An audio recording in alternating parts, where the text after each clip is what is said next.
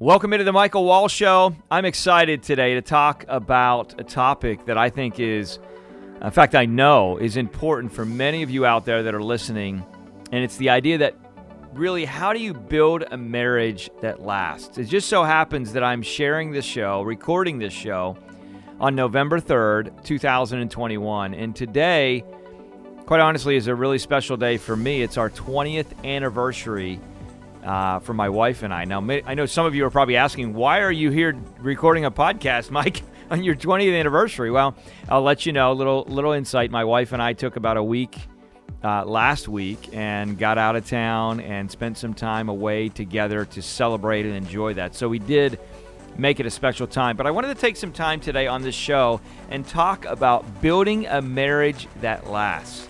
I think it's so important in our culture today. Today on the Michael Wall Show.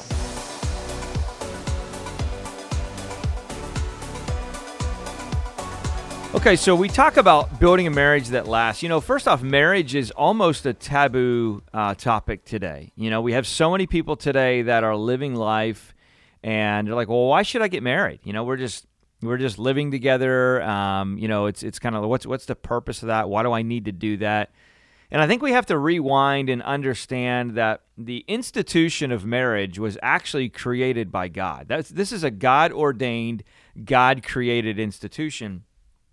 And as we know, it should not be entered into lightly. It's something that we should really be serious about along the journey and in the process. So I think first and foremost, to understand what that looks like, we have to go back to the biblical principles of where this was created. But then when you talk about building a marriage that lasts, it can almost sometimes feel like this is an impossible task.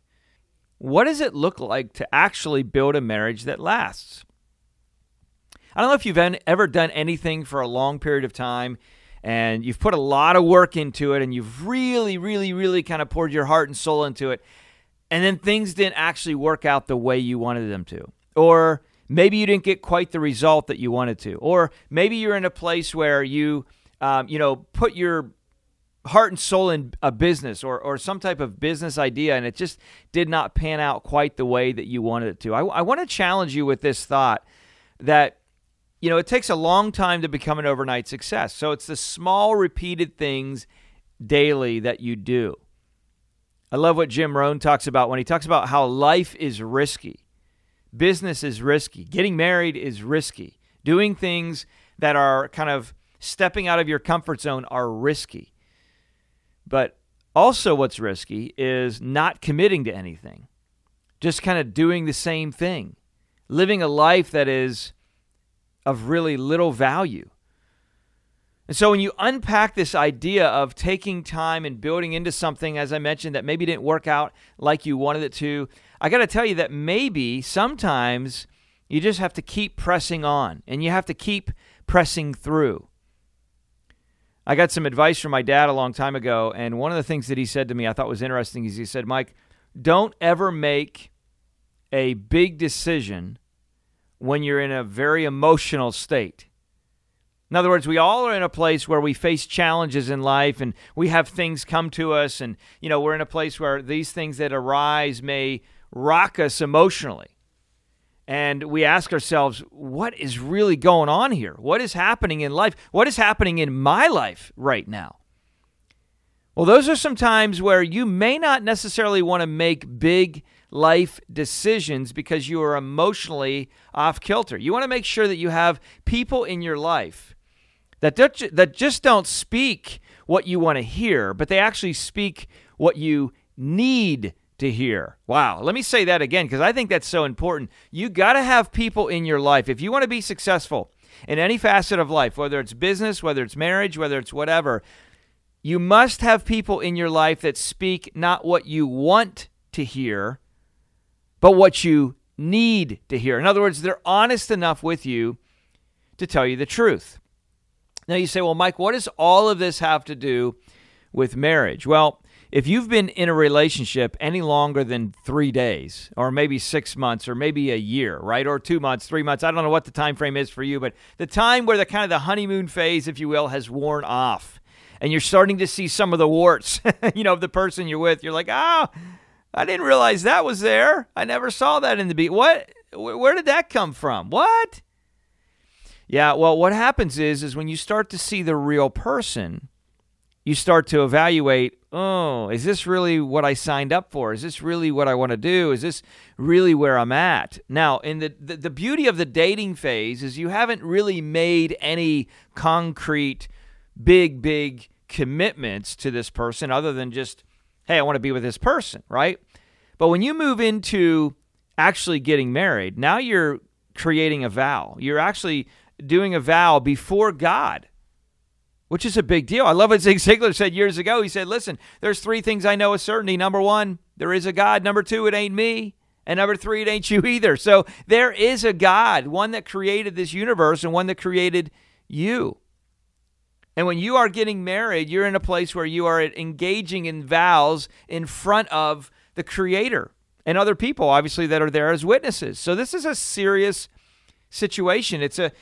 They call it the Institute of Marriage. It's literally a contract almost that you are engaging in with the other person and under the purview of God and people that are watching you. So this is not to be something that you just step into laissez-faire. We should really be intentional about this process. Now, I don't say that when you're getting married that you're in a place where you have everything figured out. No one has everything figured out. And there is an element of risk to do that. But you obviously go through certain things with this person. Is this the kind of person I want to be with, etc.? And then when you've made those decisions, right, then you enter into marriage. Listen, I think back to my wife and I, again, today, November 3rd, the day I'm shooting this, 2021, is 20 years of our marriage. So if we rewind the tape, you know that in 2001, literally 2 months after 9/11, talk about a memorable year, right?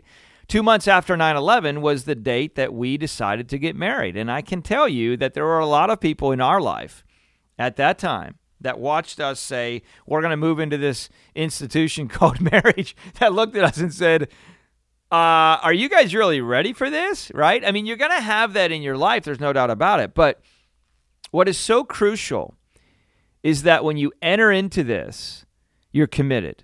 And then you're both committed from the beginning to say, we realize that this isn't just going to be endless bliss. This is going to take work.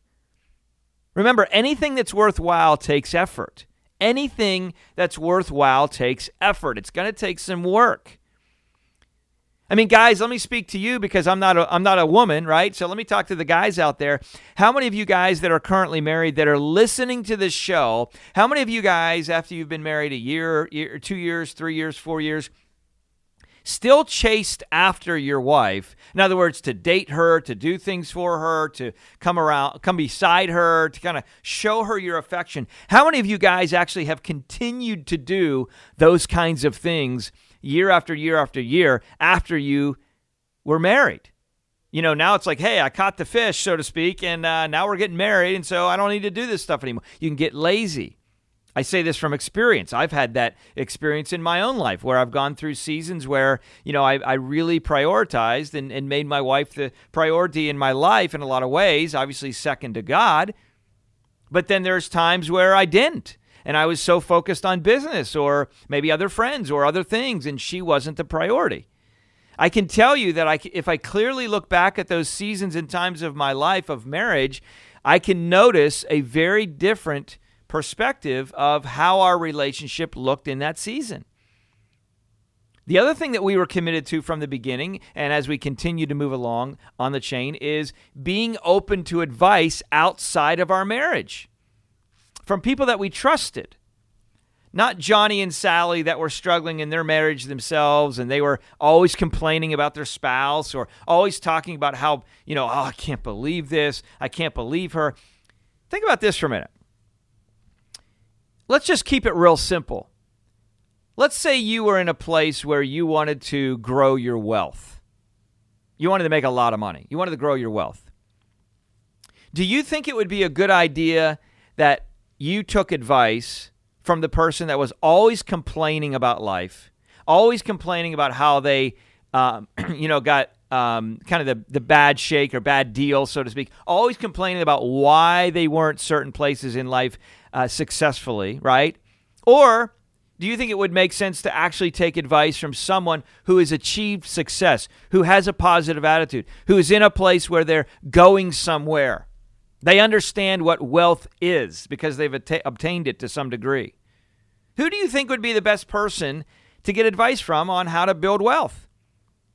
Probably the one with it. Probably the one that understands it instead of the one that's negative. Same way in marriage. Don't take advice from people and friends that are constantly cutting on or putting down their spouse. They probably don't have a great marriage. Or even people that are putting down other people. That's not the kind of positive input that you need. So one of the things that we were open to, though, is advice from other people. My wife read a lot of books. We listened to things from Focus on the Family. James Dobson loved things about that, right? How to be and build a strong marriage. Weekend to Remember was something that we did almost every 2 years for the first 8 to 10 years of our marriage. It was just a weekend away where we were being poured into by other people that had been married for a longer period of time and that had gone through challenges and that had worked through those challenges and been successful. Now, that doesn't mean that you don't have continual challenges. Marriage is like that, the roller coaster. It's up, it's down, it's up, it's down, it's up, it's down. And that's kind of the way it is in a lot of ways. You do have some just peaceful times, right? But there is a lot of ebb and flow. But I can tell you the effort that you put in is worth it. Now, let me fast forward. In our journey, we ended up having kids about 7 years into our marriage. And a lot of times people think, well, if I have children, that'll just be an amazing addition to our marriage and everything will be great, right? We'll together come together on this new idea of raising this child and it'll be amazing. I can tell you that having children actually puts much more pressure on the marriage than relieving pressure from the marriage. Now, it's a wonderful thing. And if you are called to have children, I think it's a beautiful thing. We have 4 of them. I love them. But it's a lot of additional work and a lot of additional effort, although it is well worth it. Now, as we continued in marriage, I got to tell you, what you may not know is that in our 19th year of marriage in 2020, my wife and I actually had a period of separation. Many of you that know me actually don't even know this. And there was a lot of things that we had to work through in that time. So, you're in a place where you kind of pass over this 7-year itch, they call it, or whatever you want to call it, right? We kind of passed through that. We blew through the 10 years. We blew through 14 years and 16 years and 18 years. And all of a sudden, in the 19th year, boom, we get hit with a train. And there are things that come out and thoughts that are coming out on both sides of the aisle. And we weren't looking at things correctly. And we were kind of being combative one to another. And it was challenging. But I got to tell you, that pure commitment that we both were willing to stay connected to, that commitment to each other, even though it sucked in the moment. We were committed to going to counseling. We were committed to diving deep. We were committed to talking about things that really didn't feel comfortable, but we did. In fact, we even went to Branson, Missouri, which I would highly recommend. From Family Life Today, they have a thing called Marriage Intensive. And it's literally a 4-day intensive where you go there and they have marriage experts and you literally sit down for like 8 to 10 hours a day. And it's almost like stepping on your nerve, right? For 10 hours. It's like, this hurts all day. I don't like this. But we were able to unpack and not just bandage over what we did. We read a book called 9 Lies That Will Destroy a Marriage and Truths That Will Set It Free. Boy, that was huge. So my point to this whole idea of building a marriage that lasts is it takes work.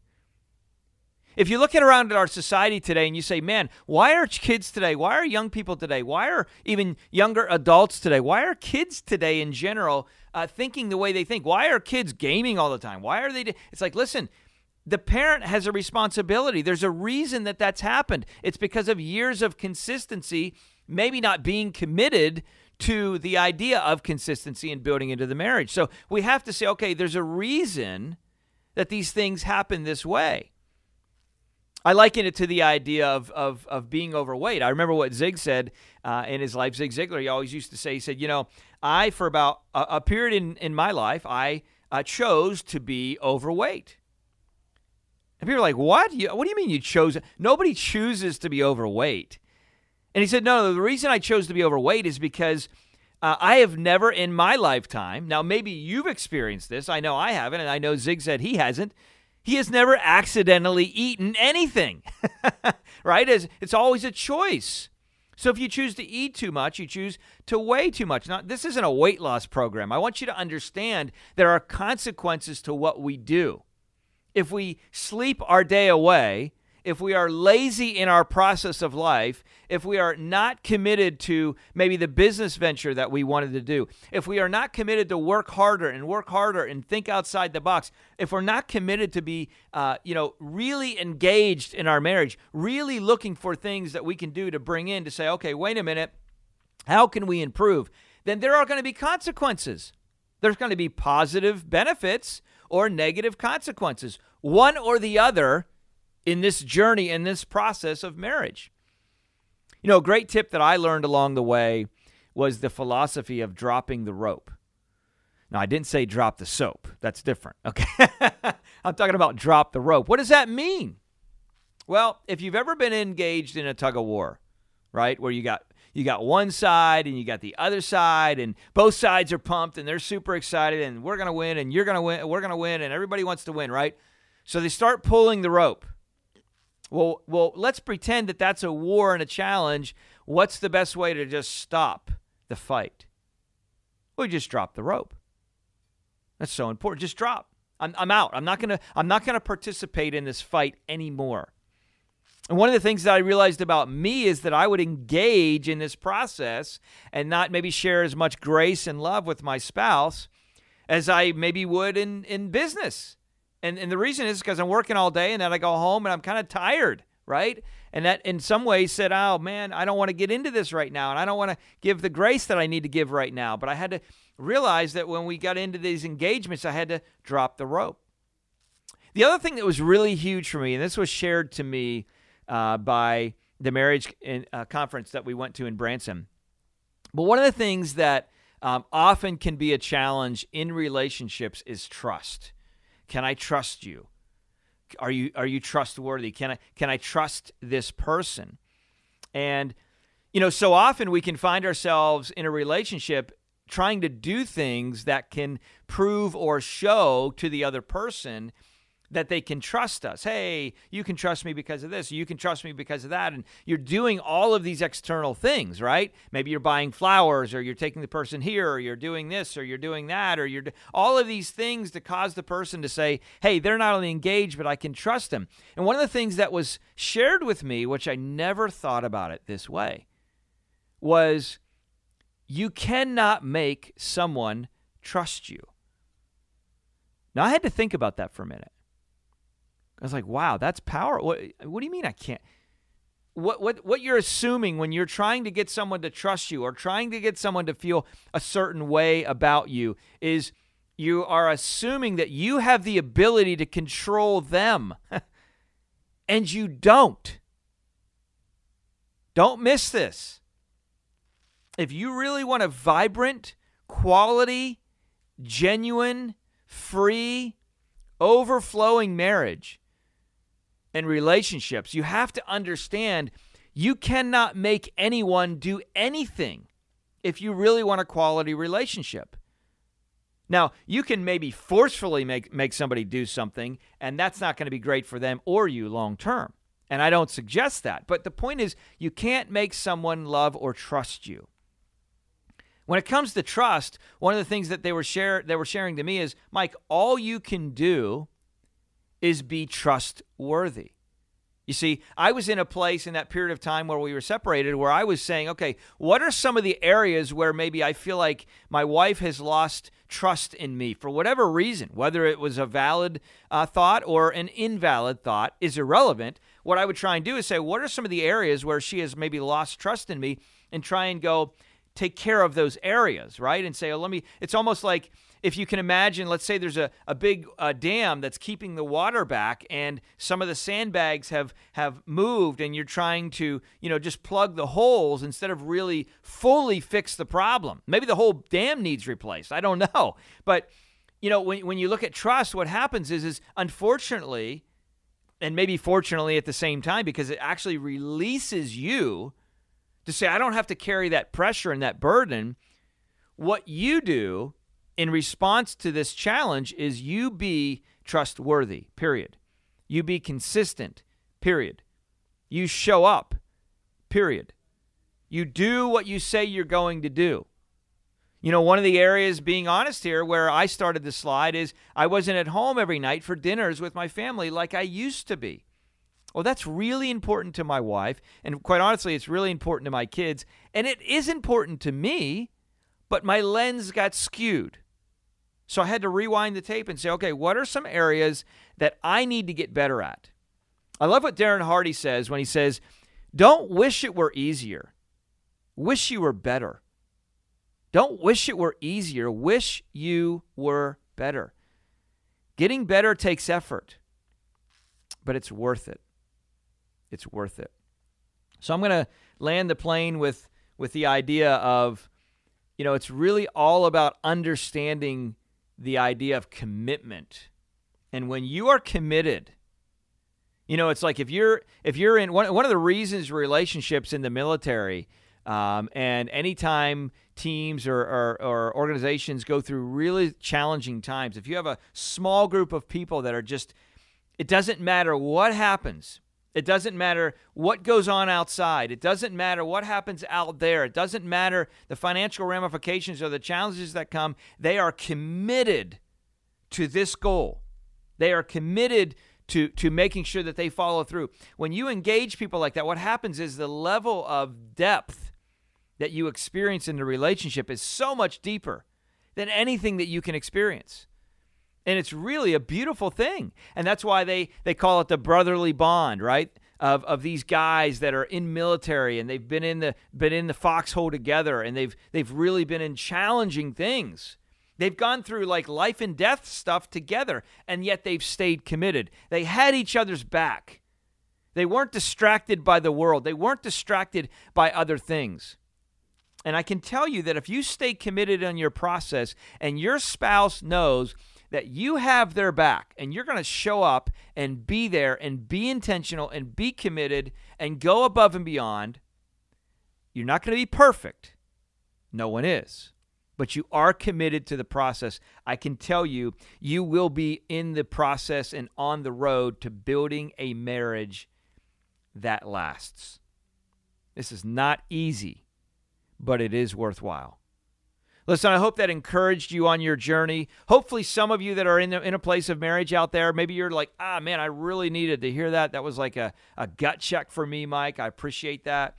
Maybe you're in a place where you and your spouse are arguing, and there's arguments that are coming out of finances, right? How are we going to be ready for retirement? Are we preparing, financially in the future, and you feel like uncomfortable about that, or maybe you're making, not great decisions around that. I want you to know that we've created some resource.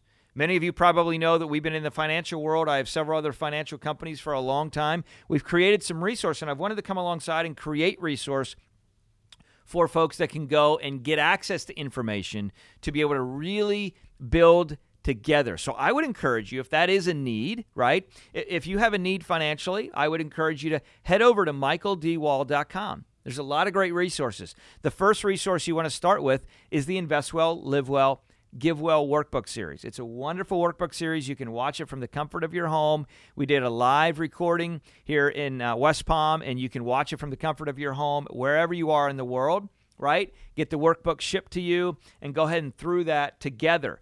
If you're in a place where you are needing some counsel and guidance in your marriage, I highly recommend that you go get the book, 9 Lies That Will Destroy a Marriage and Truths That Will Set It Free. It's a wonderful resource that will help aid and empower you on your journey. I really, really highly recommend it. It was game-changing for my wife and I. But again, those resources are available. If you want to head over for some financial help, go there, michaeldwall.com. If you want to get the book, go there. All of these things are important, but you have to invest in you. And that's not just with money, but with your time. You probably know some people on your phone that you've been texting or friends that really need to hear this message. They need to hear the encouragement that can come through someone like ourselves that went through challenging seasons, but we stayed the course. And it's better now, by the way, our marriage, than it's ever been. It really is. And I can say that with all sincerity.